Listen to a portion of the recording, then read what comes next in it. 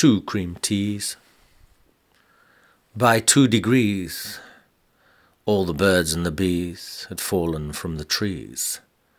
We swept them up into neat little piles, like dead autumn leaves. Our leaders seemed more interested in the cost of margarine and the price of peas.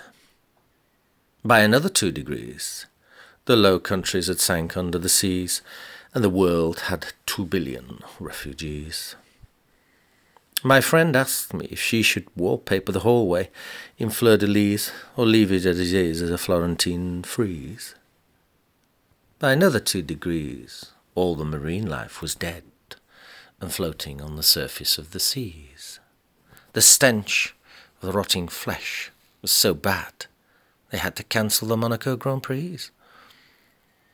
My neighbour announced that this El Niño had a terrible effect on this year's jamboree, and that the badminton horse trials had just been a dust bowl Mali.